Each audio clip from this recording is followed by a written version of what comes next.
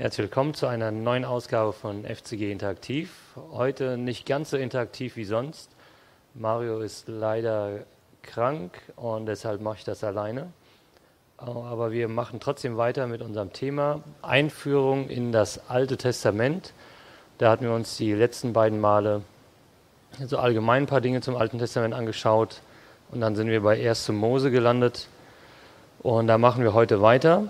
Und ich zeige euch nochmal ganz kurz eine grobe Gliederung vom ersten Buch Mose, damit wir so insgesamt wissen, worum es geht. Kapitel 1 bis 11 haben wir so die allgemeine Geschichte, da ist dann die Schöpfung mit drin und wir haben auch Geschichte mit Noah, Sintflut und so weiter. Und dann ab Kapitel 12 bis, da seht ihr es nochmal ein bisschen im Detail, Schöpfung, dann der Sündenfall, und die moralische Verfehlung der Menschheit. Dann ist ein ganz großer Teil Kapitel 12 bis 50 und das ist die Geschichte der sogenannten Patriarchen, der Beginn der Geschichte Israels. Da ist Abraham und Isaak, das ist ein großer Name, das sind zwei große Namen, und dann Jakob und seine 12 Söhne und dann auch die Geschichte noch von Josef und Ägypten. Und das ist so schon das erste Buch Mose, liest sich eigentlich super, weil da sehr viel erzählt wird, sehr viel Geschichte.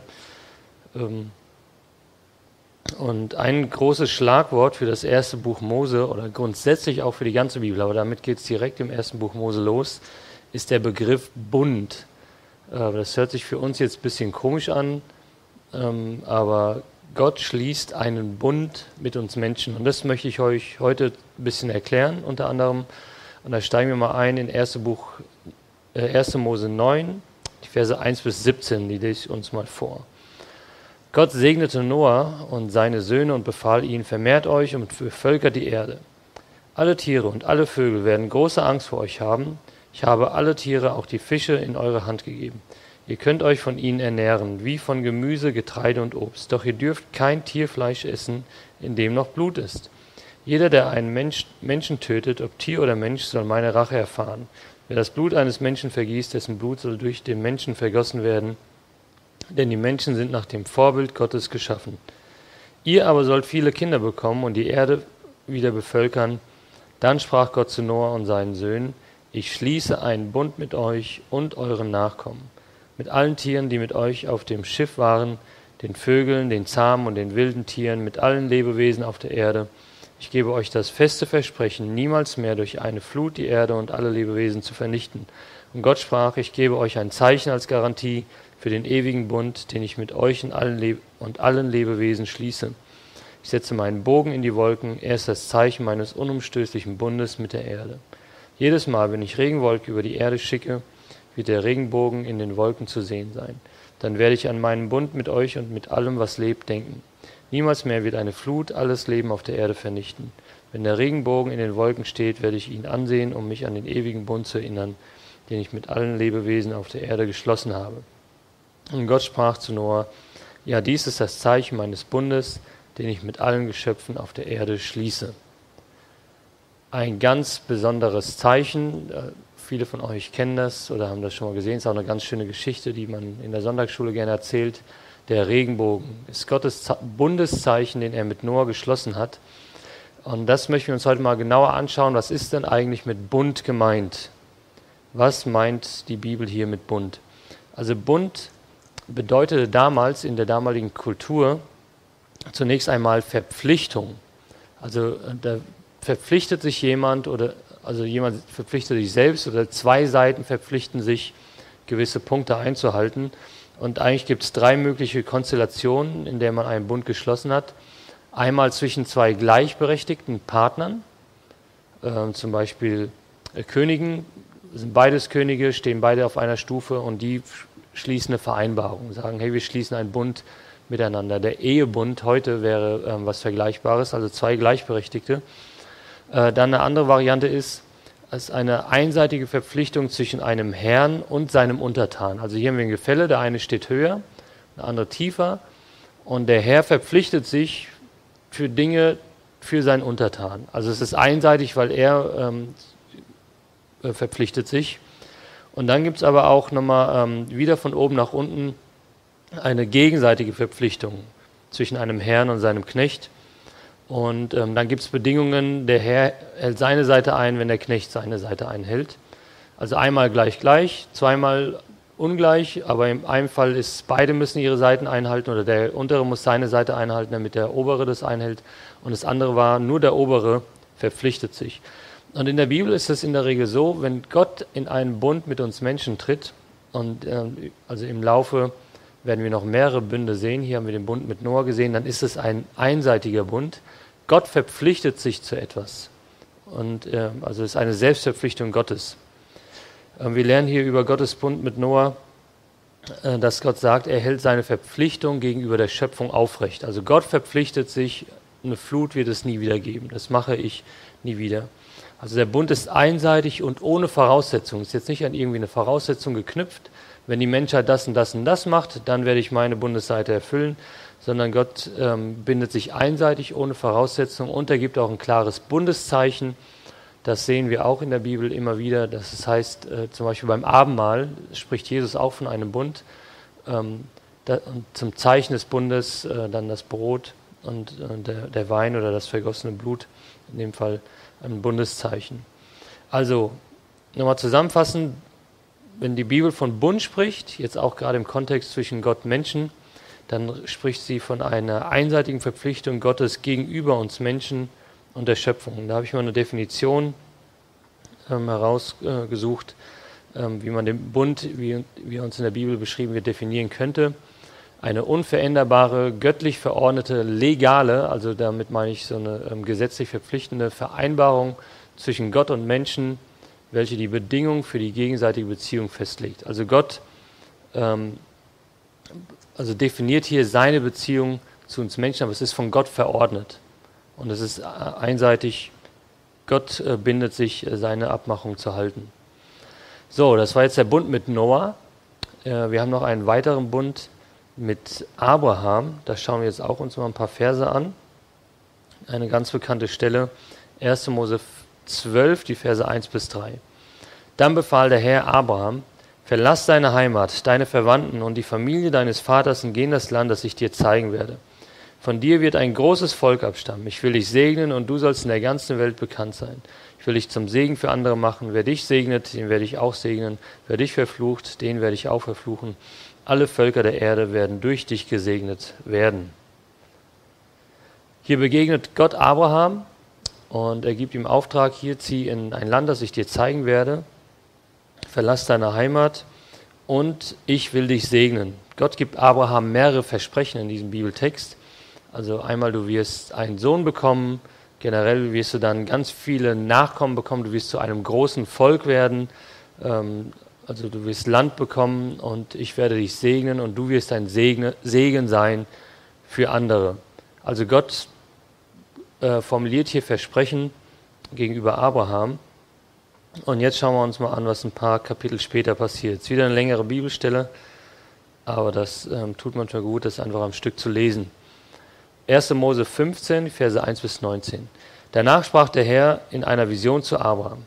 Hab keine Angst, Abraham, denn ich will dich beschützen und dich reich belohnen. Doch Abraham entgegnete, O allmächtiger Herr, was wirst du mir geben, wenn ich kinderlos bin? Da du mir keine Kinder geschenkt hast, wird mich mein Verwalter Eliezer von Damaskus beerben. Da sprach der Herr zu ihm, nein, dein Verwalter wird dich nicht beerben. Du wirst einen Sohn bekommen, der dein Erbe sein wird. Der Herr führte Abraham nach draußen, sprach zu ihm, schau hinauf zum Himmel. Kannst du etwa die Sterne zählen? Dann versprach er ihm, so zahlreich werden deine Nachkommen sein. Und Abraham glaubte dem Herrn, und der Herr erklärte ihn wegen seines Glaubens für gerecht. Dann sprach der Herr zu ihm, ich bin der Herr, der dich aus Ur in Chaldea geführt hat, um dir dieses Land zu geben. Doch Abraham entgegnete, O allmächtiger Herr, wie kann ich sicher sein, dass ich es wirklich bekommen werde? Da befahl ihm der Herr, bring mir eine 3-jährige Kuh, eine 3-jährige Ziege, einen 3-jährigen Widder, eine Turteltaube und eine andere Taube. Abraham holte die Tiere und schlachtete sie.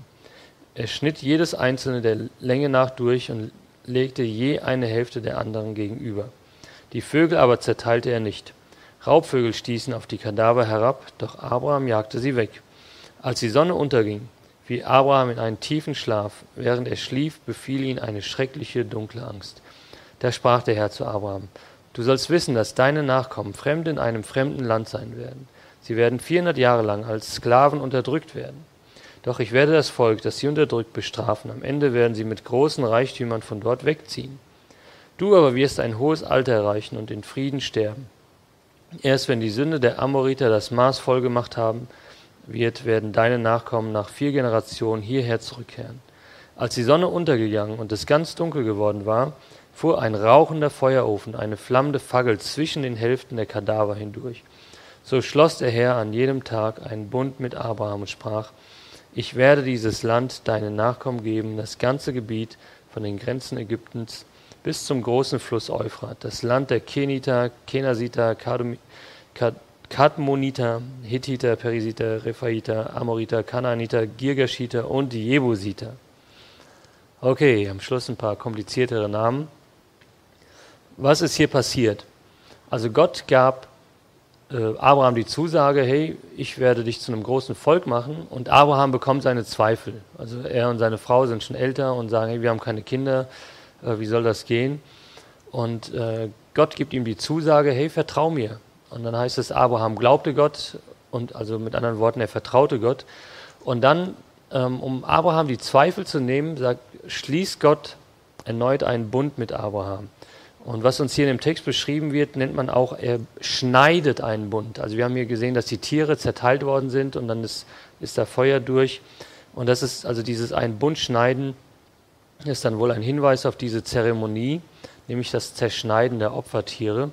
Also Gott schneidet einen Bund mit Abraham und legt sich selbst fest, ich werde meine Versprechen dir gegenüber einhalten. Und der Bund, den Gott mit Abraham schließt, ist nicht verhandelbar. Also da kann man jetzt nicht hin und her feilschen, sondern Gott nimmt sich selbst in die Pflicht. Er verpflichtet sich und sagt, ich werde das einhalten. Und der Bund ist bedingungslos, geht allein von Gottes Seite aus.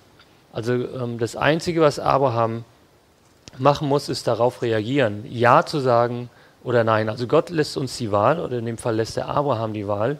Du kannst dich dafür entscheiden, aber Gott verpflichtet sich selbst. Also es ist ein einseitiger Bund. Und weil Abraham sagt, ich vertraue dir, ich möchte dir folgen, möchte darauf vertrauen, was du mir zugesagt hast, und auf Gottes Verheißung setzen, das wird hier beschrieben, dass also der Glaube von Abraham reichte aus. Und aus menschlicher Sicht scheint das auch keinen Sinn zu machen, was da passiert. Abraham ist schon zu alt und seine Frau und so weiter. Aber sein Glaube gründet sich in Gottes Wort. Er vertraut darauf, dass Gott seine Zusagen hält. Er vertraut auf die Verheißung Gottes, und am Ende übertrifft es auch alle Vorstellungen. Also Gott erfüllt seine Verheißungen deutlich mehr, als man das sich eigentlich vorstellen konnte. Und der Bund, den Gott mit Abraham geschlossen hat, wird dann auch mit seinen Nachkommen immer wieder bekräftigt. Und ist eigentlich, und das ist für euch jetzt vielleicht interessant, um den Bogen zu spannen, ins Neue Testament, ist eine Vorschau auf den Bund, den Gott dann mit Jesus, durch Jesus mit uns schließt. Es ist auch ein einseitiger Bund.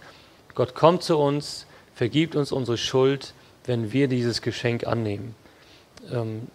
Also du kannst es entweder annehmen oder ablehnen, aber es basiert auch wie bei Abraham auf Glauben, auf Vertrauen, dass du sagst, okay, ich vertraue dir, dass das stimmt, was du über mich, diese Welt sagst, über Himmel und Hölle, und ich vertraue dir darauf, dass du mich durch dieses Leben in die Ewigkeit trägst.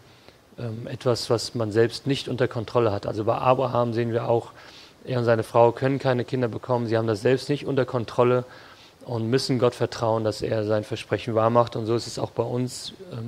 Wenn du Ja zu Jesus sagst, dann wir haben das nicht unter Kontrolle, was nach unserem Leben hier auf der Erde passiert, und dann vertrauen wir darauf, dass er uns da durchträgt. Jetzt kann man sich natürlich auch die Frage stellen, warum macht Gott das mit dem Bund? Also warum dieser Begriff Bund in der Bibel, warum ist das so wichtig, warum schließt er einen Bund? Und ein Bund schließen war damals nicht unbedingt eine religiöse Angelegenheit, aber Gott gebraucht hier etwas, was unter der Menschheit bestanden hat, womit die Menschen etwas anfangen konnten. Und Abraham versteht dann auch, was hier passiert, kann damit anknüpfen, und es reicht ihm auch als Zusage Gottes. Und dann kann man das auch so sehen, dass Gott uns entgegenkommt, oftmals in seinem Handeln, und auf eine Art und Weise handelt, wie wir das verstehen. Das mal jetzt so abschließend zu 1. Mose, ein grober Überblick. Letzte Woche oder vor 2 Wochen hatten wir da nochmal ein bisschen mehr zugesagt und da kann man dann auch nochmal reinschauen, wenn man das wissen möchte. Jetzt gehen wir mal weiter zu 2. Mose. Ein lateinischer Begriff für 2. Mose ist Exodus und das bezeichnet den Auszug. Also 2. Mose beschäftigt sich ziemlich stark mit der Geschichte des Auszugs von Israel aus Ägypten. Wir haben es eben schon in dem Text gelesen, dass Gott es Abraham schon verheißen hat, dass seine Familie oder seine Nachkommen lange in Ägypten sein werden, 400 Jahre. Und da gibt es auch eine tolle Inschrift von einem Grab von einem Pharao namens Beni Hasan. Können wir mal kurz reinschauen. Hoffe, ihr könnt da irgendwas erkennen. Und angeblich, also ich bin jetzt auch kein Hieroglyphenübersetzer, aber muss man darauf vertrauen, was so die Übersetzer sagen.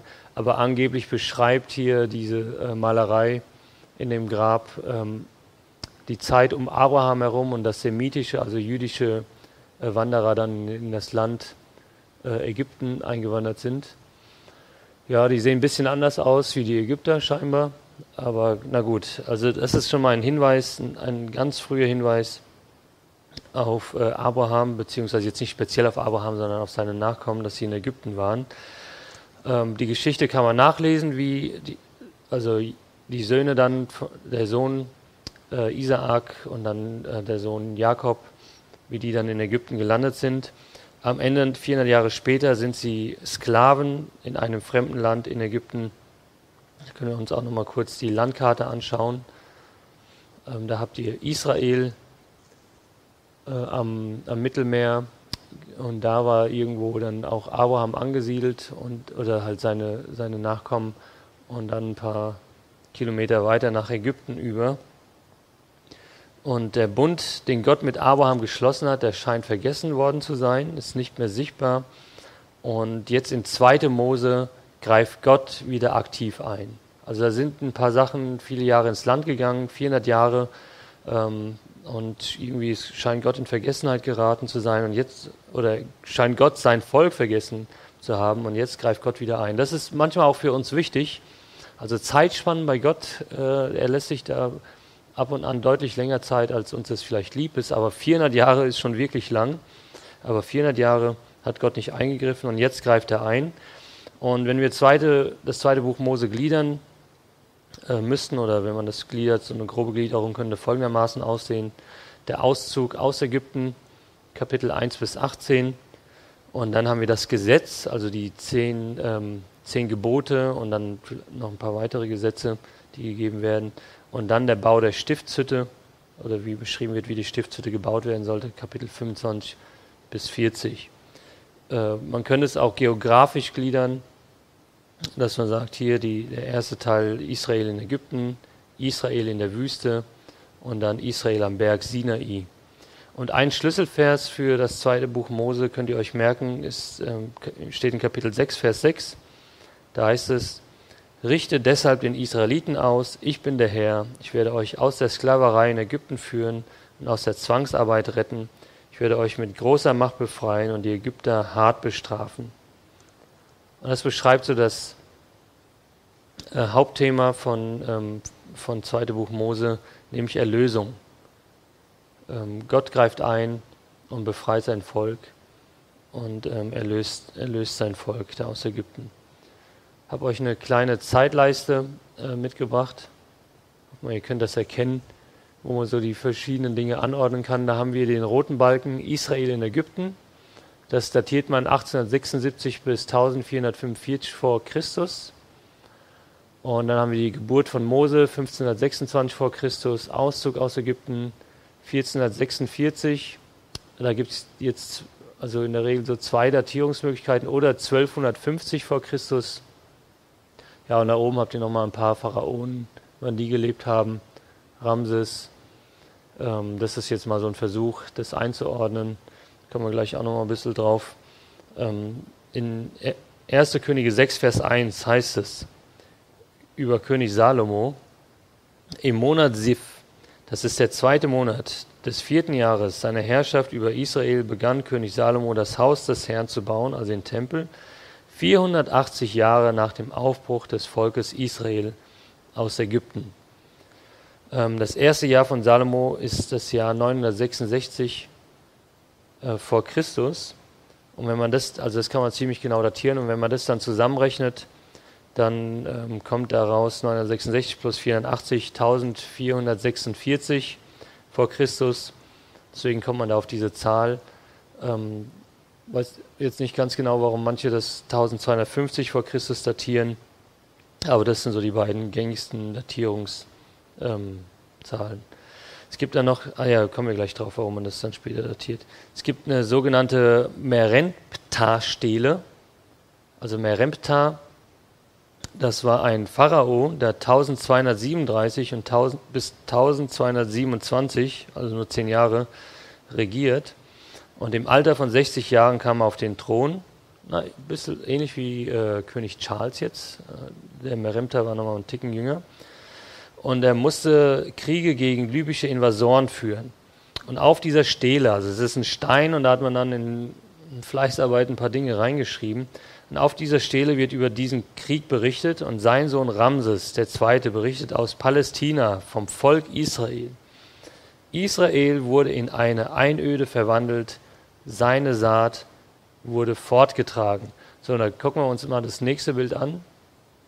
Genau, da habt ihr jetzt ein paar Leute fleißig übersetzt, was da auf dieser Steinstele eingemeißelt wurde, ist, und das dann mal aufgeschrieben. Und das sieht aus wie aus so einem Asterix- und Obelix-Film in Ägypten. Und wenn man da jetzt mal näher ranzoomt, findet man an einer Stelle Folgendes. Genau, da kann man jetzt nicht viel erkennen. Das ist jetzt so mal rangezoomt von der Steinstele und jetzt mal übersetzt, nochmal aufgeschrieben, sieht das dann folgendermaßen aus.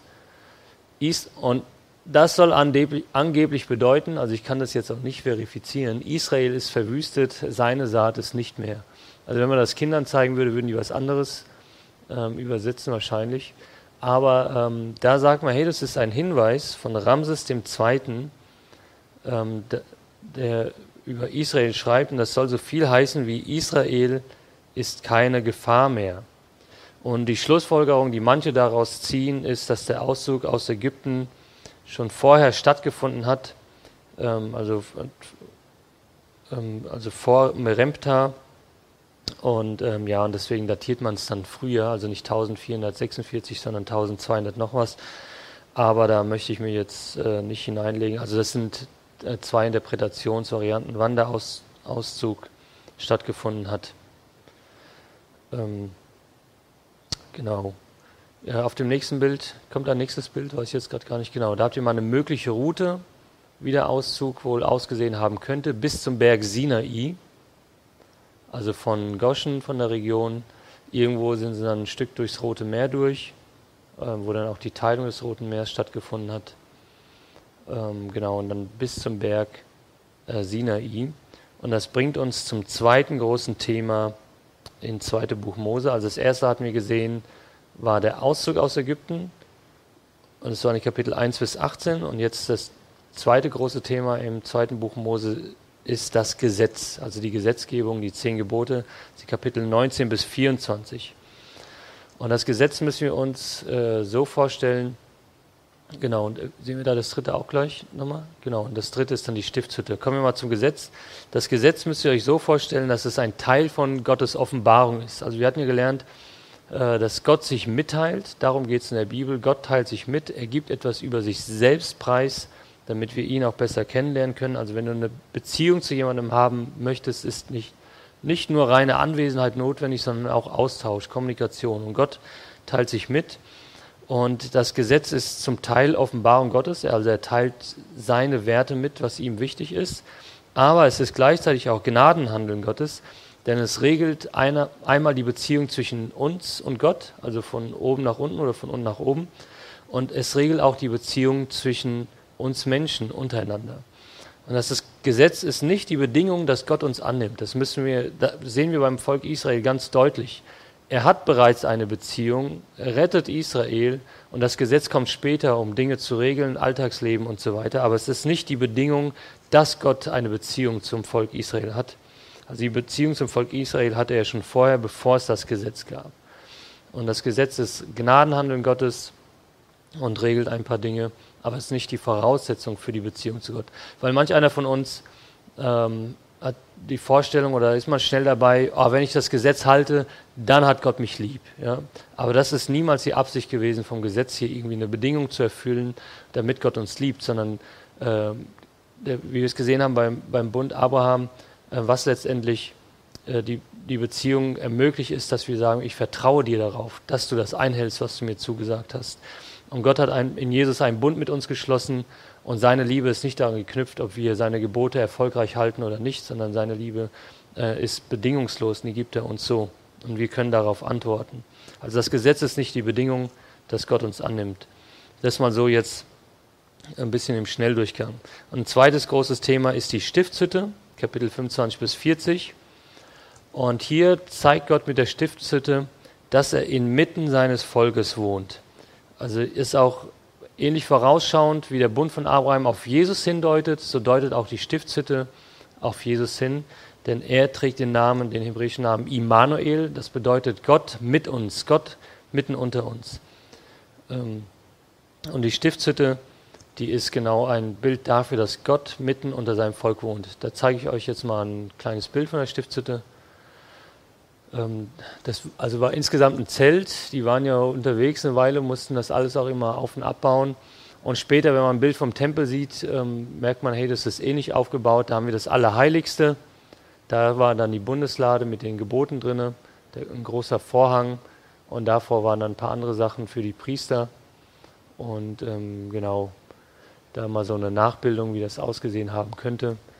Und wenn man mal beim Sommerlageraufbau geholfen hat, da weiß man, wie viel Arbeit es ist, so Zelte auf- und abzustellen. Also die waren da schon fleißig, ne? Und haben da das dann immer auf- und abbauen können. Also das ist ein dritter großer Teil im zweiten Buch Mose, Kapitel 25 bis 40, die beschäftigen sich dann mit der Stiftshütte. Eine Sache, die ich noch herausgreifen möchte aus 2. Buch Mose, ist der Name Gottes. Denn im Hebräischen werden unterschiedliche Namen für Gott gegeben. Elohim ist zum Beispiel ein Name, der allgemein Gott bezeichnet. Aber es gibt auch einen ganz persönlichen Namen, der bei uns unter Jahwe bekannt ist. Und der geht zurück auf 2. Mose 3, Vers 14. Da lese ich uns mal die Stelle vor. Aber Mose wandte ein: Wenn ich zu den Israeliten gehe und ihnen sage, der Gott eurer Vorfahren hat mich zu euch gesandt, und sie mich dann fragen, ja, wie heißt er denn? Was soll ich ihnen dann antworten? Gott entgegnete: Ich bin, der ich immer bin. Sag ihnen einfach, ich bin, hat mich zu euch gesandt. Also ich bin, der ich bin. Ist auch jetzt hier mal einen Bogen schlagen zu Jesus, wo Jesus gesagt hat, ich bin das Brot, ich bin das Licht der Welt, ich bin der Weg, die Wahrheit und das Leben. Da haben die Leute, die Zuhörer, diese Verbindung verstanden, dass Jesus für sich einen höheren Anspruch hat und diese Ich-Bin-Sätze auf Gott münzt, also dass er sich damit Gott gleichstellt. So, und aus diesem Ich Bin ist der persönliche Gottesname entstanden, Jahwe. Da sehen wir, glaube ich, mal die hebräische Variante gleich davon. Genau, das ist jetzt mal auf Deutsch umgeschrieben und dann von rechts nach links lesen, Jahwe. Und falls ihr euch erinnert, wir hatten ganz am Anfang der ersten Einheit darüber gesprochen, dass das Hebräische ohne Vokale geschrieben wird. Also da steht kein A, E, I, O, U, sondern die können das scheinbar so lesen. Und dadurch hatte man ein bisschen ein Problem herauszufinden, wie der Gottesname Jahwe überhaupt ausgesprochen wird. Und das möchte ich euch mal ein bisschen noch erklären. 500 vor Christus vermied man es grundsätzlich, also wir haben Volk Israel, dann gab es König David und so weiter und dann irgendwann hat Gott das Volk Israel in Exil geführt, weil sie Gott untreu waren und dann wurde der Tempel zerstört, er wurde wieder aufgebaut und zur Zeit des zweiten Tempels, also 500 vor Christus, vermied man es, den Namen Gottes ganz auszusprechen. Also man hat einfach den Namen nicht ausgesprochen, Jahwe, und stattdessen verwendete man Ersatznamen. Daher kommt zum Beispiel der Name Adonai. Adonai soll so viel wie Herr bezeichnen. Also wenn man hier Jahwe gelesen hat, hat man nicht Jahwe gesagt, sondern Adonai. Ne? Man hat einfach dem Ganzen einen anderen Namen gegeben. Und in der griechischen Übersetzung dann Kyrios, das ist der Herr. So, im Mittelalter versahen dann jüdische Gelehrte die Konsonanten bei Jahwe. Also wie gesagt, Hebräisch wird ohne Konsonanten geschrieben und später hat man dann versucht, der hebräischen Bibel Konsonanten hinzuzufügen, damit man das besser lesen kann. Und da hat man dann Jahwe genommen und dem Ganzen die Vokalzeichen hinzugefügt und für Adonai. Also im Prinzip das A, O, A hat man dazugefügt. Und das war dann ein Hinweis darauf, dass man das Ersatzwort lesen sollte, also eine Art Lesehilfe. Und jetzt hatten wir folgendes Problem, dass dann Christen im Mittelalter das einfach falsch gelesen haben und daraus entstand dann das Wort Jehova. Also anstatt Jahwe zu lesen, hat man da aus dem E ein A gemacht. Und warum die das gemacht hatten, weiß man nicht, wird wohl immer ein Rätsel bleiben, aber so erklärt man sich das, wie dann daraus Jehova geworden ist. Und die Sprachwissenschaftler, die haben gegrübelt und dann ist man irgendwann zu dem Schluss gekommen, dass das wohl Jahwe ausgesprochen werden müsste. Und dass man so zum persönlichen Gottesnamen, ich bin der ich bin, dass man das Jahwe ausspricht. Was interessant ist, also finde ich grundsätzlich interessant, wir haben das da bei der ersten Grabmalerei oder dann auch bei der Merempta-Stele gesehen, wenn biblische Ereignisse woanders noch erwähnt werden. Und das haben wir mit Gottes Namen auch. Und da gibt es die sogenannte Mesha-Stele, die ist 900 vor Christus gemacht worden. Und Mesha war ein moabitischer König, also Moab kommt da im Alten Testament auch ein paar Mal vor, der in der Mitte des 9. Jahrhunderts regierte.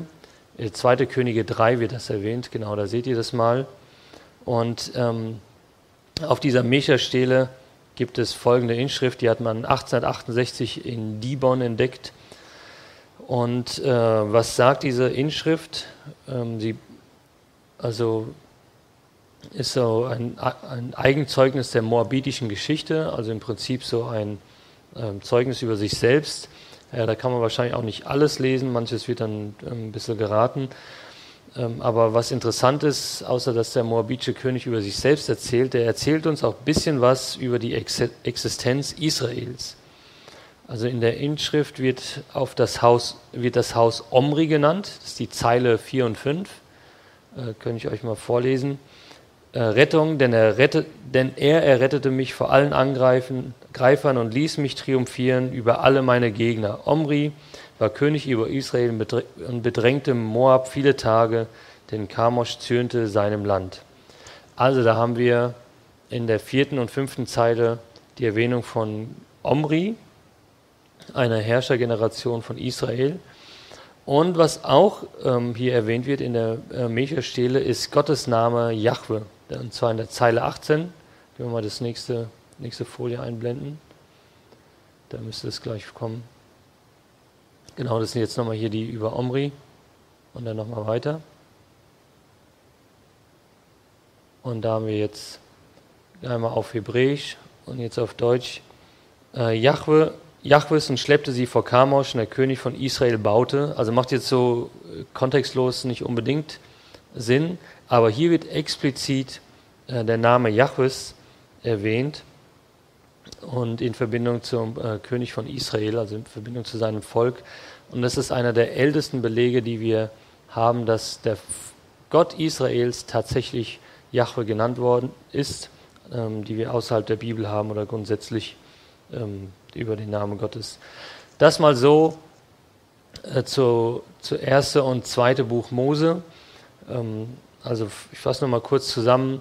Wir haben den Auszug aus Ägypten, dann haben wir die Gesetzgebung, dann auch die Stiftshütte und zum ersten Mal begegnet uns Gott mit seinem persönlichen Namen Jahwe, ich bin der ich bin, und wir haben da schon ganz viele Verknüpfungen zum Neuen Testament, also mit dem Bund, der mit Abraham geschlossen wurde, das war jetzt noch 1. Mose, aber dann auch mit ich bin der ich bin, wo Jesus das aufgreift im Neuen Testament. Und wir haben ein paar wunderbare außerbiblische Zeugnisse darüber, wer Gott ist und wie er mit seinem Volk Israel umgeht, und finde das immer ganz schön. Manch einer wirft vor, ja, das hat sich doch vielleicht jemand alles ausgedacht, aber da gibt es immer wieder fundierte Hinweise hier und dort, die das eigentlich bestätigen, was wir in der Bibel lesen. Und ich hoffe, dass ihr so einen roten Faden erkennen könnt wie Gott mit uns Menschen umgeht, wie er mit seinem Volk umgeht. Und letztendlich soll das alles dazu dienen, dass wir Gott kennenlernen und in eine Beziehung zu ihm treten. Das war's schon für heute. Beim nächsten Mal steigen wir ein in das 3. Buch Mose, auch genannt Levitikus. Und dann werden wir uns da ein bisschen mit Opfern beschäftigen und schauen, was wurde geopfert und warum wurde geopfert. Und genau, da steigen wir nächstes Mal ein bisschen genauer ein. Danke fürs Einschalten, fürs Zuhören und dann bis zum nächsten Mal. Ich glaube, in den Herbstferien haben wir kein Interaktiv mehr, aber dann danach sind wir wieder am Start.